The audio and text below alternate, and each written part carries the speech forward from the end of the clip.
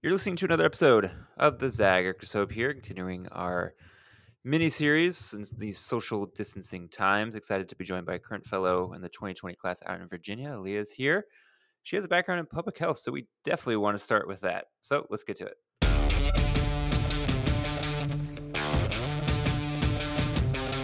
All right, Alyia, tell us everything that we are getting wrong about public health right now.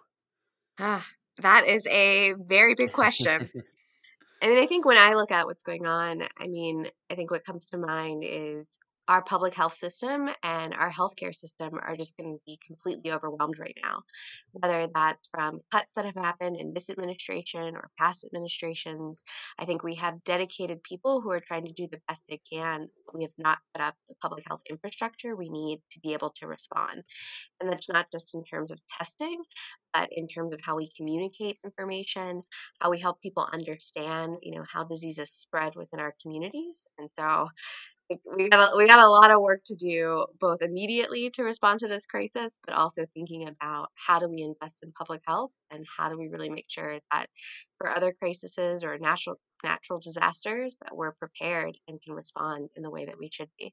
And this does seem like a moment where folks see some opportunity to reimagine or reconsider a system of health in general, public health, mental health, like sort of all the systems are probably on the table right now as we see how they've broken down and where the holes are. Many of them we already knew where they were. If you could reimagine a system right now that did public health a lot better, what are one or two priorities you feel like you would put first? I think you're right. I think this is a moment where, out of the chaos comes an opportunity to think differently and try something new. I think if I reimagine the system, I would want a system that prioritizes equity, not just talks about it, but has an intentional focus on making sure that our most vulnerable are served. I think what we're going to see is that while COVID will affect all of our lives, it's definitely going to disproportionately affect those who are living in poverty with low incomes or lose their jobs. And I think our system is not yet set up to respond in targeted ways to those groups.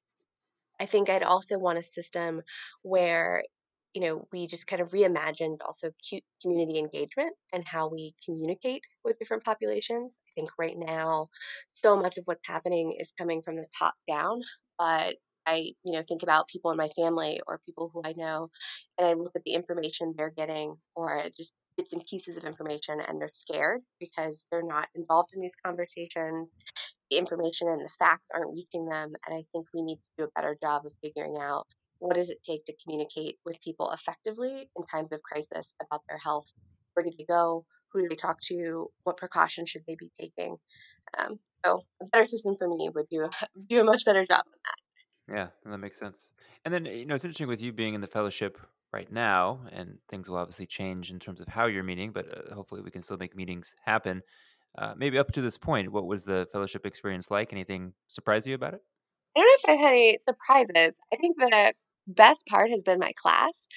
I am just fortunate to be in the class with so many neat people who are doing just really cool work all across Virginia in areas that I've never explored, whether that be criminal justice reform or even arts and culture. And so it's been really cool to see the lens at which they approach some of these issues. And then one thing I think is always interesting is when there's a statewide chapter and not necessarily rooted in just a city. So yeah, you mentioned this a little bit in your last answer, but what kind of things have you learned? Because there are folks coming from all parts of the state rather than just maybe being in Richmond or just being in DC. Yeah. So actually, our first weekend was in Abingdon, Virginia. And I can tell you before going there, I couldn't even point out where that was on a map.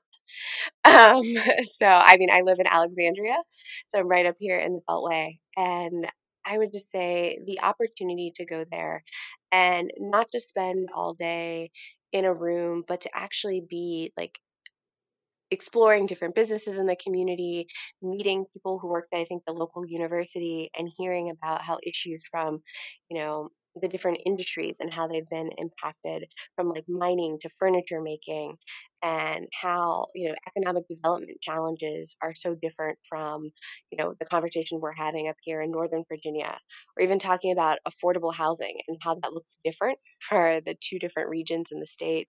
And so I don't know, it's just very eye-opening that, like, some of these issues, I think we often put them in a very urban context, or I think only certain areas are dealing with them, and I think that experience really opened my eyes that so many different experiences and things are happening across the Commonwealth, and we have to be thinking of solutions that aren't one size fits all, that really look at how do these issues from housing to transportation, how do they play out in the unique context of place, and what should we be doing differently to make sure that we're serving the needs of the people who live there. Yeah.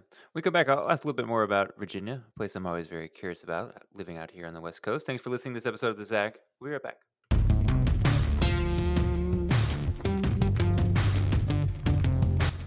Yeah, thinking about Virginia and some of their moves statewide politically in the midterms and even recently a little bit. What should folks who live out here in the coastal elite bubble in LA, what should we understand about what's happening in your state politically? Yeah, I think people were watching us closely, and then progressives all around the country were excited about the blue wave that came through. And I think Virginia is really showing the difference that can be made when you have progressive leaders in office. I mean, just a few months ago, we weren't able to even fathom, common sense gun legislation or other reforms around housing, transportation, childcare.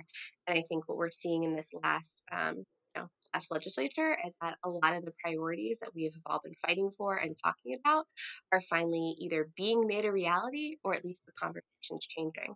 So I think it's a good time to be watching Virginia and seeing what we're doing and setting an example in that space. And it's always interesting when there's an LC Fellows class in a presidential election year. It definitely was interesting. I was actually leading the Institute in 2016. So, we spent a good 6 months arguing about Hillary or Bernie, and little did we know none of it mattered because it was all going to be terrible by November.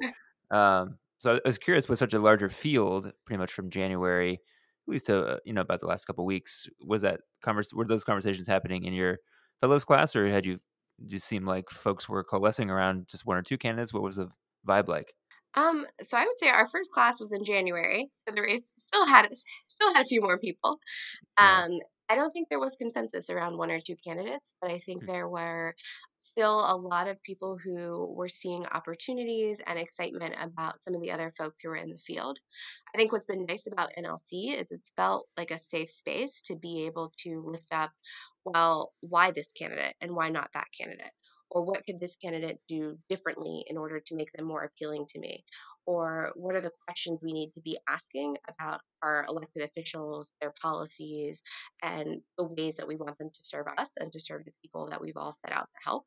And so, um, I don't know. I think still there's a bit of division around the current two candidates, but I think if we can continue to ask those questions and continue to create spaces, hopefully we'll be able to, put somebody forth who we can hold accountable and really ensure that their policies don't just resonate with part of the Democratic Party, but much more and even beyond our own party. Listen, thanks for coming on. Thanks for your insights on public health. I hopefully that makes people feel a little bit more assured, or at least have a more aspirational lens on how we should go once things do get back to some semblance of normal. And hopefully that'll be soon. Thanks everyone for listening. Make sure if you want to catch all episodes in our mini series here on the social distancing times we're in, get those at Apple Podcasts, Google, SoundCloud, Spotify, Stitcher. They're all there. And if you got plenty of time in your hands, we have over 200 plus episodes featuring other amazing progressives. You can download and listen to those as well. They're short and sweet, about 7 to 10 minutes. Get to know some really cool folks and know that the country is in good hands if we let them be in charge. So let's do that.